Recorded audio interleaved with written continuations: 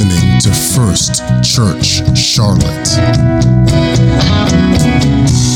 Hey everyone, Pastor Nathan here. It is an honor to spend a few moments with you. Usually on Wednesday nights we have an interactive Bible study, and we have a Bible theme or scripture, and then we will, having presented it, we will take questions. I am traveling, and so this is pre-recorded, and hopefully it is in some way enough to pique your interest, so you will continue to go further into the Word of the Lord and join us on any Wednesday night where we have an interactive Bible study. I think the Bible will make your life rich. I think the Word of God will bless you and make you stronger.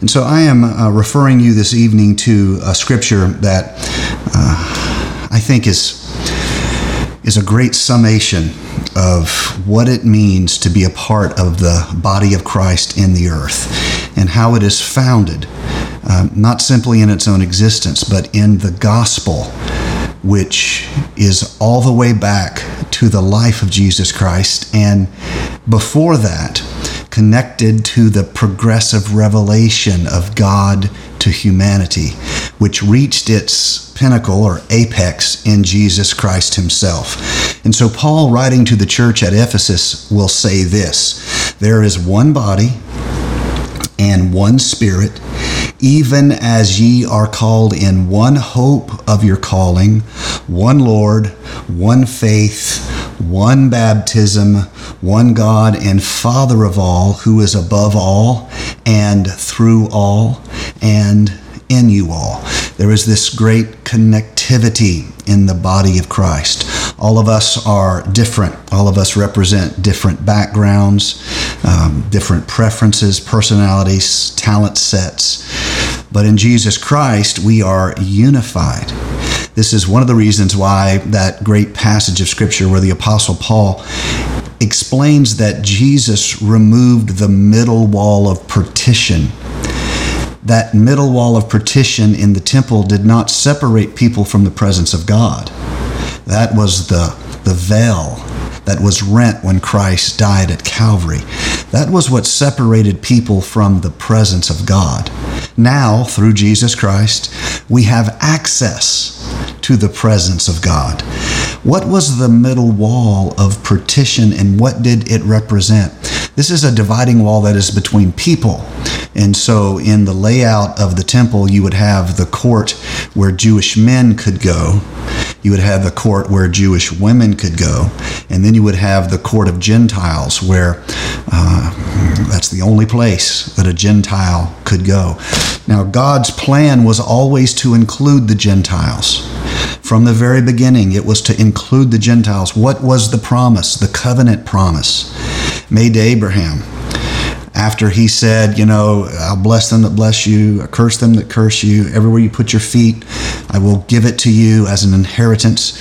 And then he sums up with this: through you shall all the nations, families, peoples of the world be blessed through you. God's plan was always to include the Gentiles. But in the development of the Jewish faith and in the cultural religion, all religions develop culture, style, and it's not really based on their doctrine, at least not primarily. Reading someone's doctrine is like reading a recipe.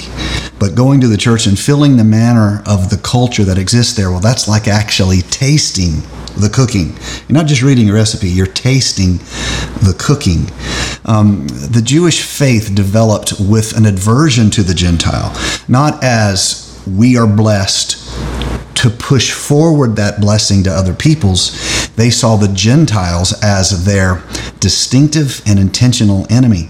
In fact, one of the most divisive arguments happening when Jesus Christ came and walked the roads of Palestine, one of the most divisive questions among the Jewish faith at that time was whether or not you could have any interaction with Gentiles and be holy.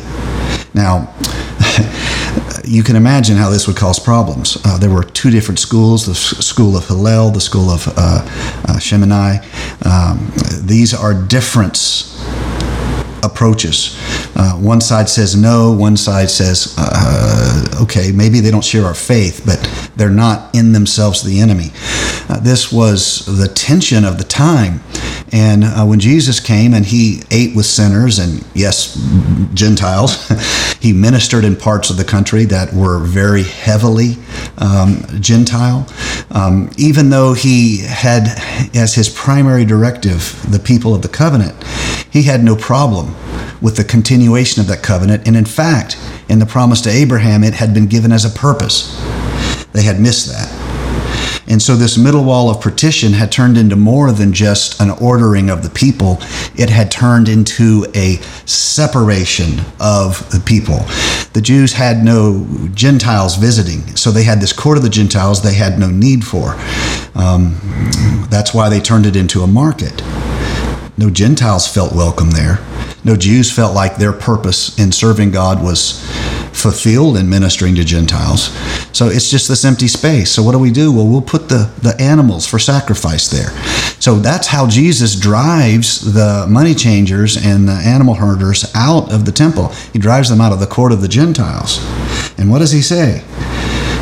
He says, this place was supposed to be a house of prayer for all people, but you have turned it into a den of thieves. Christ removed the separation between peoples, and there's no longer this middle wall of partition, and we all stand on level ground at Calvary. None of us better than anyone else, none of us more deserving than anyone else. In Christ, there, as Paul would say, there's neither male nor female, bond nor free. Forget your categories. In Christ, there is a great equality of human need and a great generosity of divine supply. And so when the apostle writes this, one body, one spirit, even as you're called into one hope of your calling, one Lord, one faith, one baptism, one God and Father of all, is above all, through all, in you all. We have come together in one body. We should not seek to separate ourselves. As much as we can, we should try to follow peace with everyone. We should try to get along by preferring one another. So this is not just the desire of Paul, writing here in Ephesians chapter number 4. Jesus will say this, as recorded by the Apostle John, chapter 17, verse number 21, that they all may be one.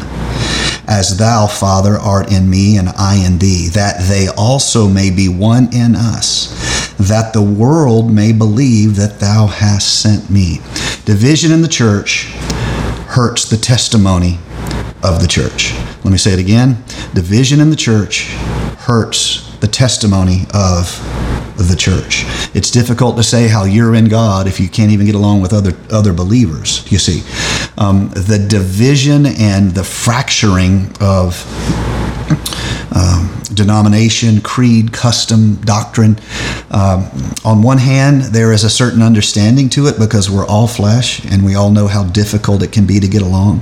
But there's also a great vanity in it, and we have to live in the tension that basically falls out like this. As much as we can, we're going to try to get along, and we're going to try to focus upon what unites us, not what divides us. This is Jesus' final prayer request that we read, that they might be one.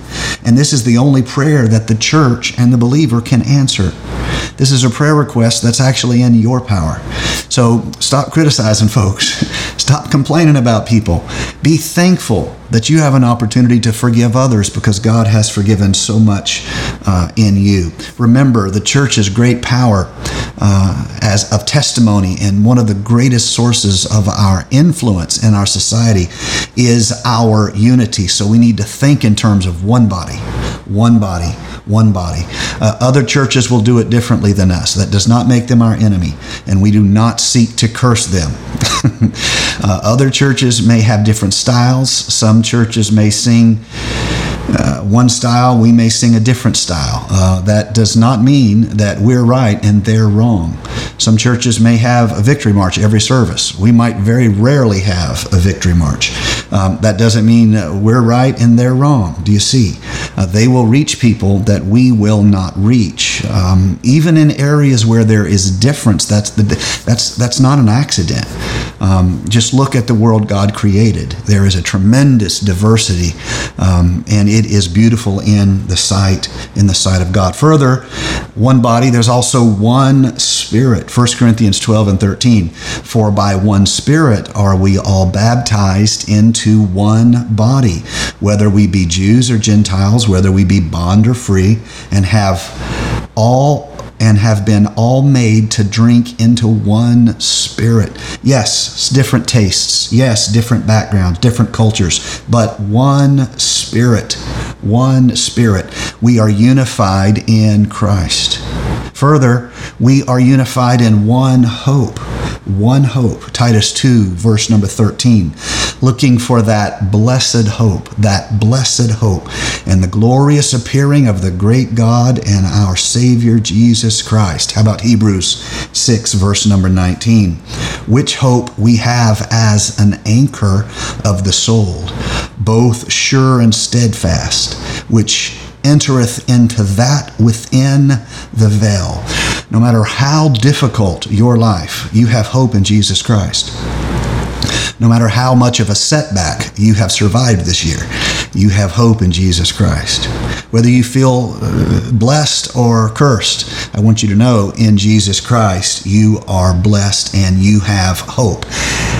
And then Paul says, one Lord. So we have one body, one Spirit, one hope, one Lord. The Jesus we worship is the same Jesus that other believers worship. The same Jesus we worship is worshiped on every continent in thousands of languages. The God we serve and worship is celebrated in all the corners of the earth. Let me read Colossians chapter number 1, verse number 15. Who is the image of the invisible God, the firstborn of every creature? For by him were all things created, that are in heaven, that are in earth, visible and invisible, whether they be thrones or dominions or principalities or powers. All things were created by him and for him. And he is before all things, and by him all things all things consist. And he is the head of the body, the church, who is the beginning, the firstborn from the dead, that in all things he might have the preeminence. For it pleased the Father that in him should all the fullness dwell. We as a church celebrate this oneness of the church, this oneness of spirit, this oneness of hope, this oneness of the Lord, and that is why some people call us oneness. I want you to know it is very much celebration of Ephesians chapter number 4 when we talk about one Lord, one faith, one baptism. That is one of the reasons why in the New Testament that the faith we have is centered in Jesus Christ, who has a name that's higher than every other name. In Jesus Christ, we have a new identity, and in Jesus Christ, we have a perfect life lived. We can fall into errors where we ask ourselves, am I living good enough to be saved? That's the sign you don't understand the gospel. You may understand church.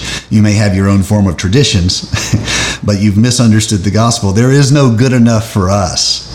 What there is this question: was the life Jesus lived good enough for me to be saved?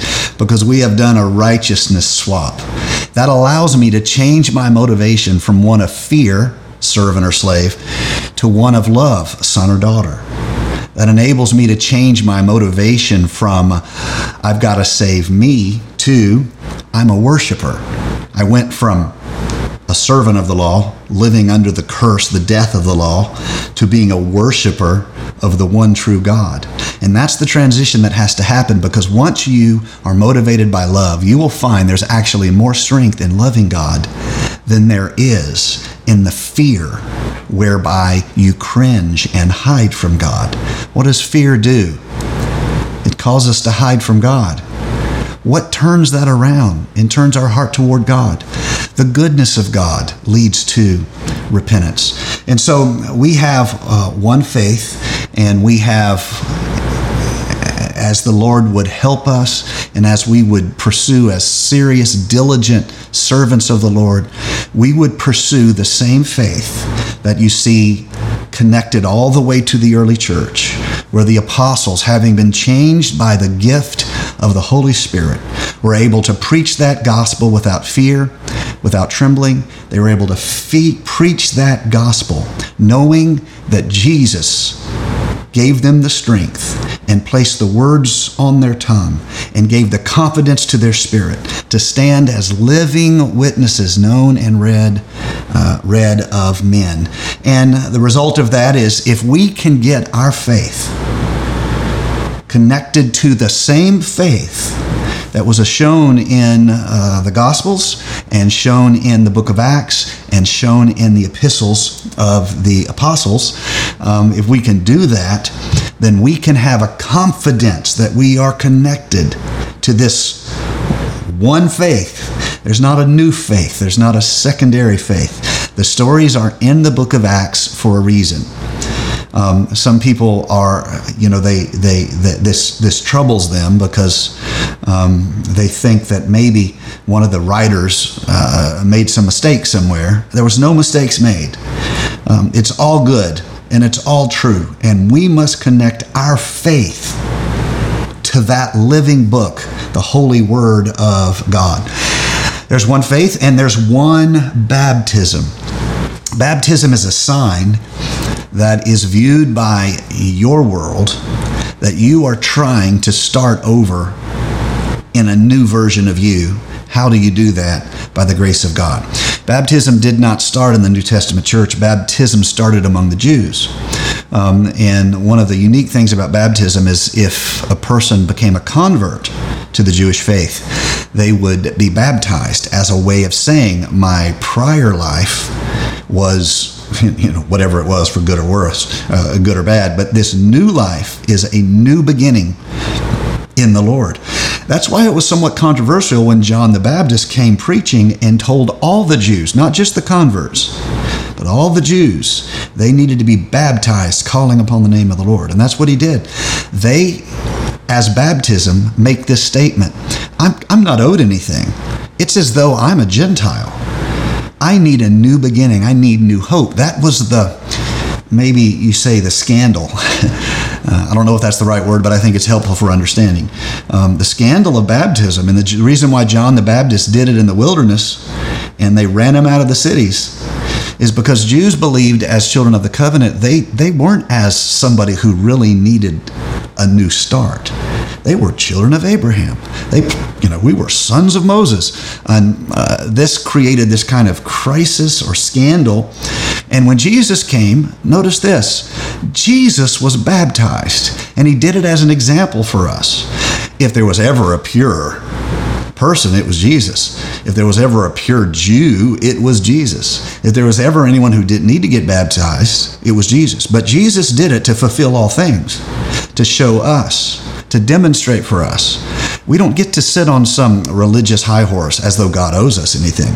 We start new in God. We have a new beginning. We have a new start. There is a renewal that happens in our life. And so baptism becomes the sign that you are starting a new life. That's why every one of us need to be baptized. And we need to be baptized in the same manner the New Testament church was baptized. And we will talk about that more in just a moment. But every baptism in the scripture, you will see, is done in one particular way. And that is, they are all baptized in the name of Jesus, which is why at our church we celebrate baptism in the name of Jesus.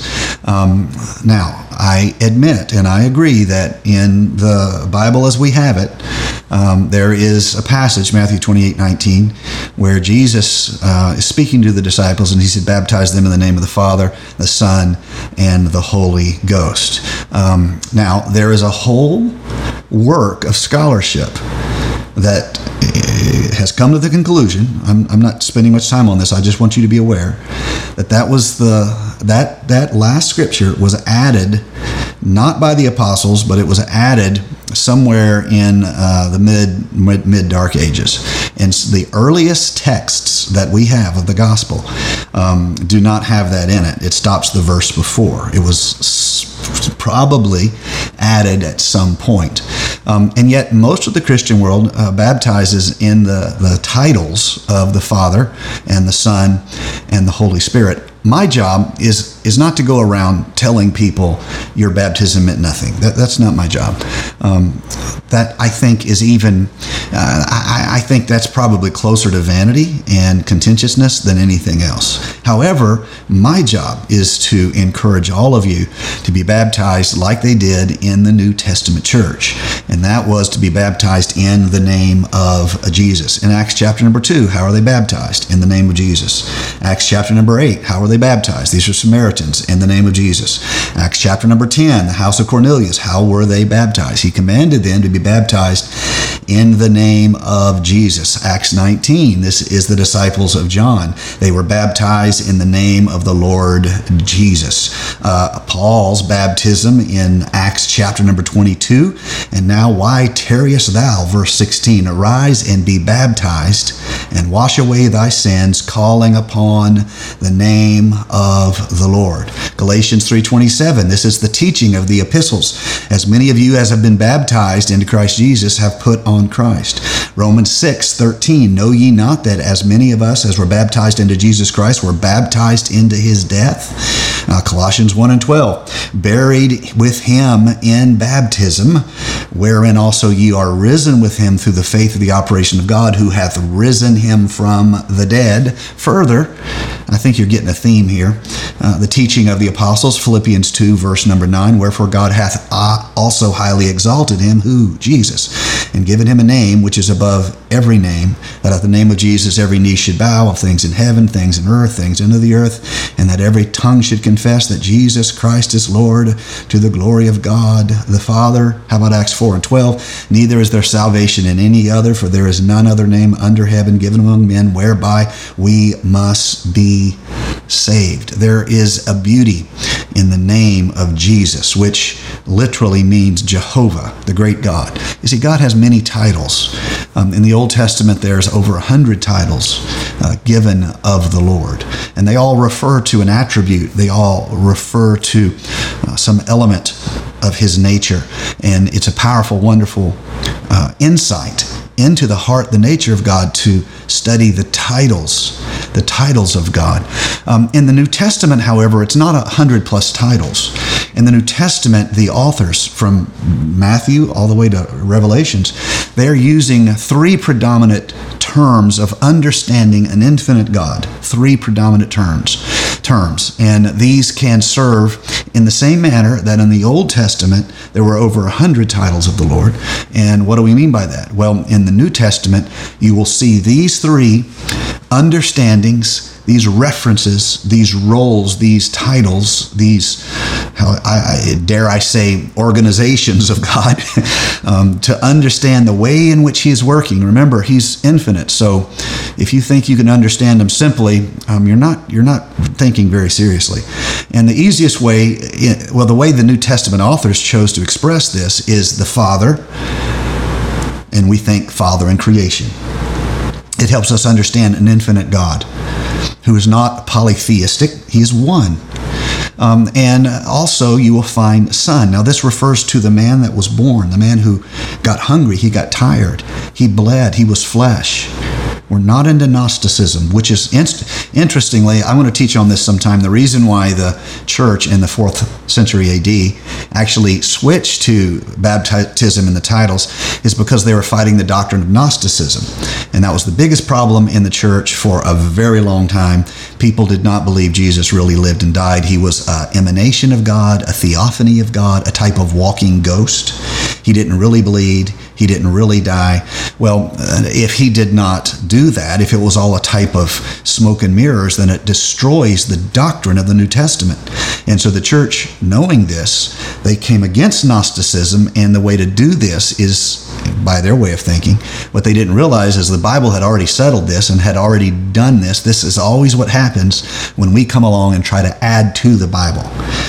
Like the Pharisees, we place ourselves in the role of Moses. Moses didn't know how to say it right. He needs us to say it for him. And what the world really needs not is, the Bible. It needs us to kind of put a layer on top of the Bible so you can do what we say. This is always an error, and this is the same error that the church did, where they tried to have a type of a trinity and a oneness. They meant well. They weren't trying to destroy anything, but the result of it all, fighting Gnosticism, is they ended up with a changed formula for baptism, which is not the early church formula. And so I am respectful of any heart, any person who gets baptized. And if even baptized in the titles, I have deep respect for the heart that wants to know God, who wants to be closer to God. It can be a testimony reflecting what you know and where you are. That's not anything any of us should speak against. But we should all be clear that the New Testament church formula was everywhere and always baptized in the name of Jesus. So with saying that, let me just say this. If you haven't been baptized in the name of Jesus, I would love to baptize you in the name of Jesus. There's nothing but good things can happen by taking on the name of Jesus. And so that is one of the reasons why our church emphasizes baptism in the name of Jesus. That's how the New Testament church did it. Some churches do both, where they use titles and the name. That's actually becoming more and more common. I have no problem with that. If titles reassure you, sure, they are accurate titles of God. But that is not creating 3 thrones in heaven, do you see? And so let's do it like the New Testament church did it, and let's baptize in the wonderful name of Jesus. On the other hand, let's not be quick to fight with people who come from a different tradition. Let's simply be a witness, like the man whose eyesight was given back to him. He's like, look, y'all can fight if you want to, but this is what I know. I once was blind, but now I see. And so I love to see people take on that name, because it is more, in fact, we should think of it as more than just a type of formula whereby now God owes me something. That's not what it is. It is a statement to your world, a public confession to your world. You are turning your heart toward God. You're repenting. You were going that way, now you're going this way. And this sign of His cleansing of the old you, that's the water, spiritual adoption, you take on His name. You are no longer an orphan. You've now been brought into the body of the Lord. You have taken on the name of the Lord Jesus Christ. And this is why I celebrate with all of you who have been baptized in the name of Jesus. And I encourage all of you to celebrate and call upon the name of the Lord when you're baptized. It's a theme all through the Bible, even into Jewish history. As they're baptized, they call upon the name of the Lord. And so this is something that we can talk about more. If any of you have specific questions, when we have an interactive Bible study, we can address this kind of a thing more. We want to be biblically accurate, and we want to be New Testament established. And that's enough for now. I love you. God bless you. Let me pray over you, and I'll see you soon. Lord, we thank you for your goodness in our life. We thank you for the endless blessings of Grace's work in us and through us and for us. I pray that you would lead us all into understanding. Let your word be rich in our heart and rich in our lives. Let us be strong in our spiritual way. Let us be founded upon spiritual foundations, that we might manifest your heart to a broken world and see it healed by the power of the name of Jesus. We thank you, Lord, today. We bless your name. Amen. God bless you. We love you. Have a great week. Thank you for listening to First Church Charlotte. If this podcast has blessed you, please rate it with 4 or 5 stars. By doing so, you will help others find our free podcast and bless them. If you're in the Charlotte, North Carolina area, come worship with us at 4929 North Sharon Amity Road. For information about service times, church ministries, and so much more, visit us online at firstchurchclt.com. If you would like to help support our efforts, please text GIVE to 704-445-5353. We pray God's richest blessings to you. Come, worship with us.